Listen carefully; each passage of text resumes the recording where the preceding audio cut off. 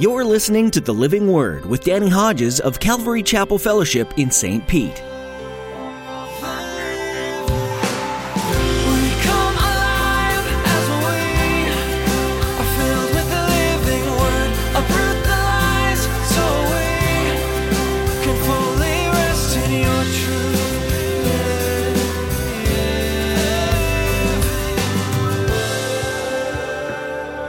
How grand just the stars that we know about are. And yet God just gives us 5 words, no other detail. He also made the stars. But He gives us 50 plus chapters in the Bible on the tabernacle. 50 very detailed and many others that refer to things related to the tabernacle. Here's why. The tabernacle of Moses is an earthly counterpart to a heavenly reality. You got to get that in your brain. You got to get that in your heart. God gave extremely detailed directions for the building of His tabernacle. In today's message, Pastor Danny will contrast that with the description of creation in Genesis. The universe is far bigger, much more intricate, complex, and beautiful, yet Scripture gives us very sparse descriptions of God's design. So why was God so specific? What does it say about who God is and what the tabernacle represented? Stick around and we'll take a close look at this fascinating structure at the center of God's relationship with the Israelites. Now here's Pastor Danny in the book of Exodus chapter 25 as he begins his message, The Tabernacle. To every nation for all generations, together in love, we'll move mountains by faith until all have tasted, seen, and heard the power of the living word. The power of the living word. The power of the living word. Exodus is where we are. Turn in your Bibles to the book of Exodus chapter 25. The Lord said to Moses, "Tell the Israelites to bring me an offering. You're to receive the offering for me from each man whose heart prompts him to give. These are the offerings you are to receive from them: gold, silver, and bronze, blue, purple, and scarlet yarn, and fine linen, goat hair, ram skins dyed red, and hides of sea cows, acacia wood, olive oil for the light, spices for the anointing oil, and for the fragrant incense, and onyx stones and other gems to be mounted on the ephod and the breastpiece. Then have them make a sanctuary for me, and I will dwell among them. Make this tabernacle and all its furnishings exactly like the pattern I will show you." It's called the tabernacle of Moses because God gave the plan through Moses. Now, if you're careful in your reading, you will note that several times in these chapters, in giving the details of the tabernacle, God says to Moses repeatedly, make sure you do it and make it exactly like I show you. It's a fascinating subject. I like what one writer said in regard to the tabernacle. He that gave us no account of the lines and circles of the globe, the diameter of the earth, or the height and magnitude of the stars, has told us particularly the measure of every board and curtain of the tabernacle. When we covered the book of Genesis not too long ago, creation, God gives us the record, 1 chapter. I noted when we went through that, God gives 5 words. He also made the stars.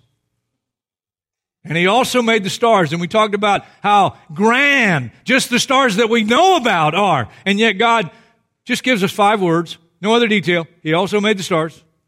But He gives us 50 plus chapters in the Bible on the tabernacle. 50 very detailed and many others that refer to things related to the tabernacle. Here's why. The tabernacle of Moses is an earthly counterpart to a heavenly reality. You got to get that in your brain. You got to get that in your heart to really appreciate the tabernacle. Now, in reading it and reading through this section, sometimes you feel like you're reading your list to go to Home Depot with. I mean, it's just a bunch of detail on measurements and things to put together and boards and tables, etc., etc. But every single thing related to the tabernacle has a heavenly counterpart. Now, it's a model. When you think of a model, you got to realize when you see a model of some great development, they can take that model, put it on a table. You can walk around each side of the table and you can see different pieces of the model. But when it's built, it's just massive. And so don't think that when you look at the measurements of these things in the tabernacle, that that's the measurement of heaven. No, no, no, no, no, no. This is a model. Earthly counterpart, heavenly reality. When the writer of the New Testament book of Hebrews refers to things related to the Old Testament tabernacle and the worship in the tabernacle, he talks about the priests that served in that tabernacle. And he says they serve at a sanctuary that is a copy and a shadow of what's in heaven. That's why Moses was warned when he was about to build the tabernacle. See that you make it everything according to the pattern shown you on the mountain. So Moses goes up on the mountain. God gives him the blueprint, detailed blueprint for the tabernacle and all of its furnishings. So as laborious as it might be to read through some of this detail, there's a purpose in the detail. Now, one little side note that I hope is an encouragement, but I'll say it strongly. If your Christian life and your study and diving into the Word of God is just some kind of namby-pamby approach, then you're never going to get out of it what God intends for you to get out of it. If all you get is the daily bread, that little booklet, which has its purpose, but if that's all you get, you're going to be on a bottle for the rest of your life. You got to graduate to Gerber, and then to something solid, and then hopefully some steak. You say, I'm a vegetarian. Okay, whatever the equivalent of vegetarianism to you is, but something deeper. It takes work. Proverbs, the writer, he says, if you want to find the real knowledge of God, you got to look for it as for silver and as for hidden treasure. Paul told Timothy, hey, study to show yourself approved, a workman. And so there's work involved. Doesn't just fly off the page every time you read it. You start to read these details and you go, I'm just going to skip this and go to an easy psalm. And sometimes what God wants to say is in the detail, and it's going to take work, and it's going to take study, and it's going to take meditation. So the tabernacle. And in light of it being an earthly counterpart to a heavenly reality, every time you study the tabernacle and think about the things of the tabernacle, it ought to get your mind on things above. Heavenly things. So here we go. Exodus 25. Verse 10, first furnishing of the tabernacle. Have them make a chest of acacia wood, 2.5 cubits long, 1.5 cubits wide. A cubit is 18 inches, and 1.5 cubits high. Overlay it with pure gold. I mean, this is priceless. Both inside and out. Not just outside. We just think about the gold on the outside. No, inside and out. And make a gold molding around it. Verse 17, make an atonement cover on this chest of pure gold. 2.5 cubits long, 1.5 cubits wide. Make 2 cherubim. Cherubim are angelic beings, angels. Make 2 cherubim out of hammered gold at the ends of the cover. Make 1 cherub on one end, 2nd cherub on the other. Make the cherubim of one piece with the cover at the 2 ends. The cherubim are to have their wings spread upward, overshadowing the cover with them. The cherubim are to face each other, looking toward the cover. There's something about this cover these angels are drawn to. Place the cover on top of the ark and put it in the ark. Put in the ark the testimony. I'll show you what the testimony is in a minute, which I'll give you. There above the cover, between the cherubim that are over the ark of the testimony, I'll meet with you and give you all my commands for the Israelites. So, this is the Ark of the Covenant. The Ark of the Covenant, the best I can gather, it's where God dwells. It's where His throne is. It's where the Father sits. And they're angelic creatures that other scriptures in the Bible tell us that they declare the holiness of God and the majesty of God. There's something about these cherubim, and they're drawn their attention to this cover over this ark. And you'll understand why as we move on. In Exodus 25, verse 16, he says, put in the ark the testimony which I will give you. What's the testimony? Well, the testimony involves three things. One is, God told Moses, put inside the ark, below that cover, the atonement cover, put in there a jar of manna. Manna was the supernatural heavenly food that God gave the Israelites in the wilderness wandering. They got up one day and it had rained down from heaven, if you will, this manna. And they went outside and they looked and they saw it and they said, what is it? And that's what they ended up naming it. Because that's what manna means. Manna means, what is it? So they said, what is it? And that's what we'll call it. What is it? Because it's unlike anything else. It's unique. It was kind of like heavenly frosted flakes, if you will. So put in there a jar of manna. Now, Jesus in John chapter 6 says, I am the true bread that came from heaven. So the manna speaks of Jesus. You'll find out that everything about the tabernacle speaks of Jesus. Second thing that's part of the testimony that Moses was told to put inside the ark, below this atonement cover, is the Ten Commandments. This stone tablets written by the finger of God with the Ten Commandments on it. Matthew chapter 5 verse 17 tells us that Jesus is the only one that's kept the Ten Commandments. So the testimony, jar of manna, which represents Jesus, Ten Commandments, He's the only human that's ever kept the Ten Commandments. And the third thing that's part of the testimony is Aaron, the high priest under that Old Testament economy, his rod or his staff that God made bud and blossom and produce almonds. There was a contention among the tribes of Israel as to who could be the high priest and what tribe could have a high priest. The high priest.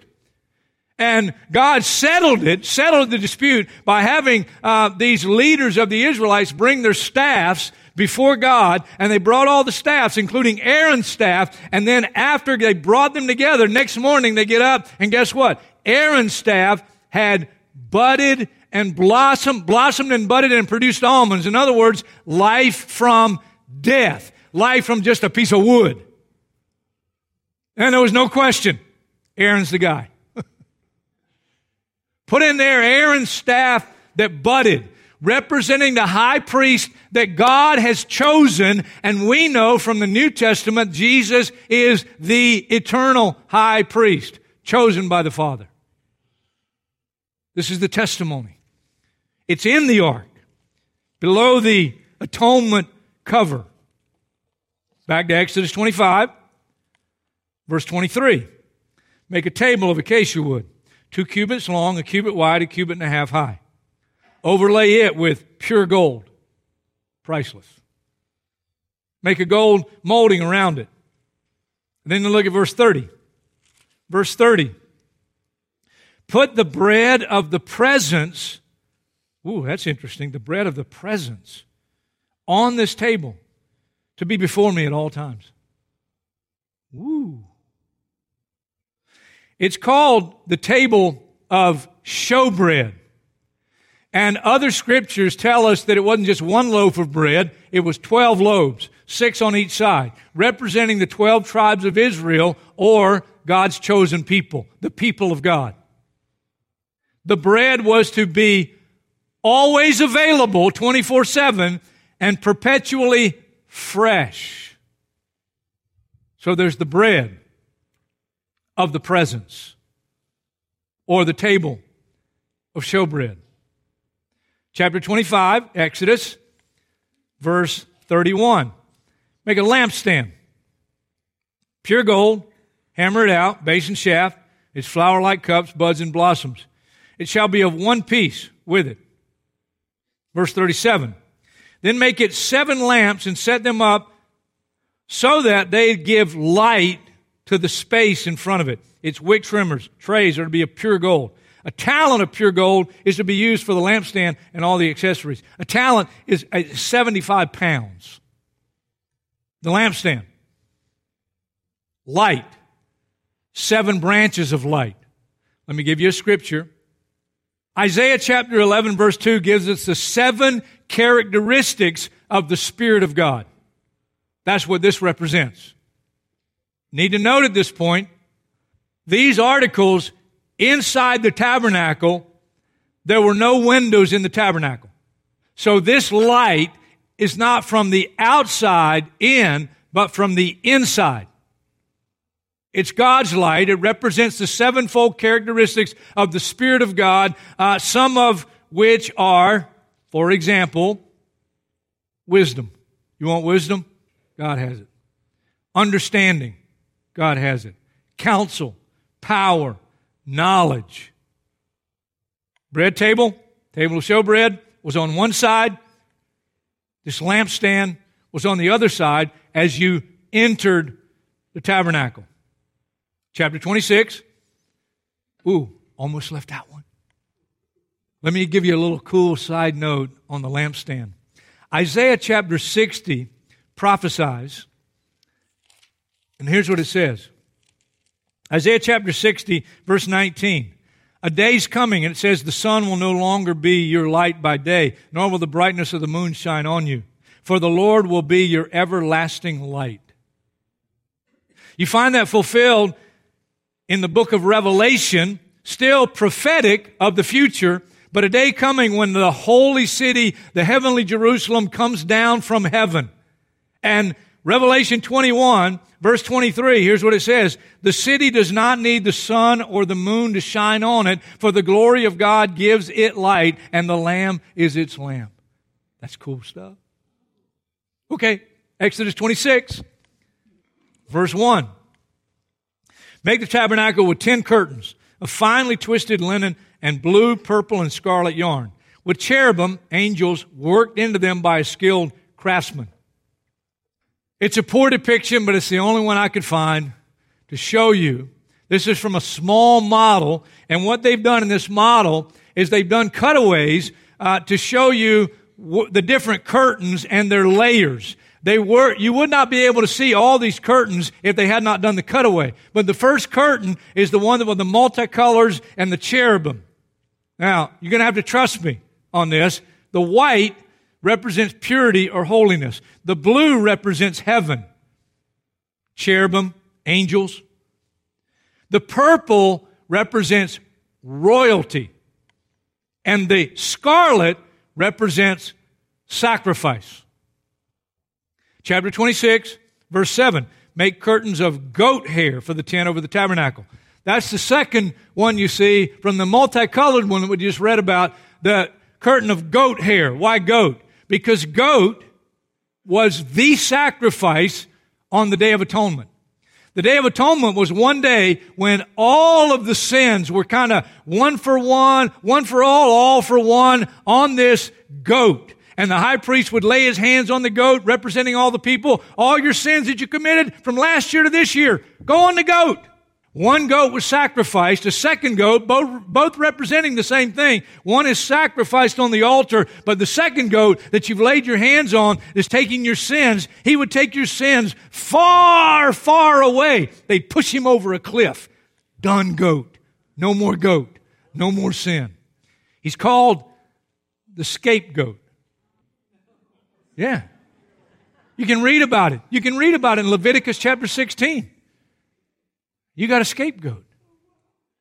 It's taking the sin. Whew. Gone. Love that goat. And then chapter 26, verse 14. Make for the tent a covering of ram skins dyed red. You see the one red here?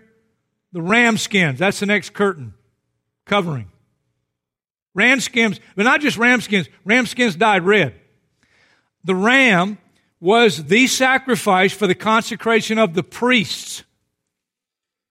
New Testament tells us by faith in Jesus, we are all priests. Has to do with consecration of priestly nature. The ram is also the head of the flock, and as the head, it typifies strength and dignity. Let me give you one more really cool note.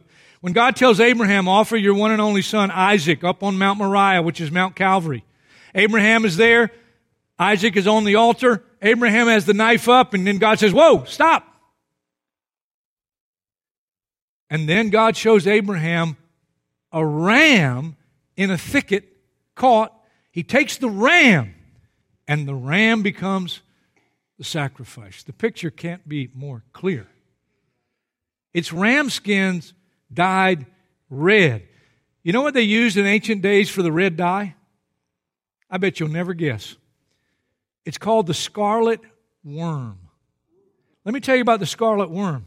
The mother, when she's ready to give birth to the baby worms, she'd find the trunk of a tree or some piece of wood, and she'd plant her body in the wood so firmly that she could never leave it again. Her young would be born, but in the process, she would lose her life. And the scarlet fluid would stain her offspring and the tree. But that's not the end of it. After 3 days, the dried red fluid would turn white and flake off like snow. If that don't give you Jesus bumps, there's something wrong with you. Here's what Isaiah says. Come now, let us reason together, Isaiah 1:18. Though your sins are like scarlet, they'll be as white as snow. Though they're red as crimson, they'll be like wool. Man. Chapter 26, Exodus, last part of verse 14. And over that, the ram skins dyed red, put a covering of hides of sea cows. That's the last curtain up here on the back. But again, we're seeing the cutaway. If you were to see this as it was, all you would see from the outside is the hides of sea cows. And let me tell you about the hides of sea cows. You wouldn't choose it for your couch. You wouldn't choose it as the number one choice for appeal. There's nothing appealing about it. It is the most unimpressive of all the curtains covering the tabernacle. But it's the only appropriate one to represent Jesus. Because Isaiah tells us, Isaiah chapter 53, verse 2, he had no beauty or majesty to attract us to him, nothing in his appearance that we should desire him. There's one more curtain that's very important. It's inside the tabernacle. Chapter 26 of Exodus, verse 31. Make a curtain of blue, purple, and scarlet yarn and finely twisted linen, with cherubim, angels, worked into it by a skilled craftsman. Hang it with gold hooks on 4 posts of acacia wood, overlaid with gold and standing on 4 silver bases. Hang the curtain from the clasp. Place the ark of the testimony behind the curtain. The curtain will separate the holy place from the most holy place. The holy place, bread of the presence, lampstand, curtain separating the holy place from the most holy place where the throne room is.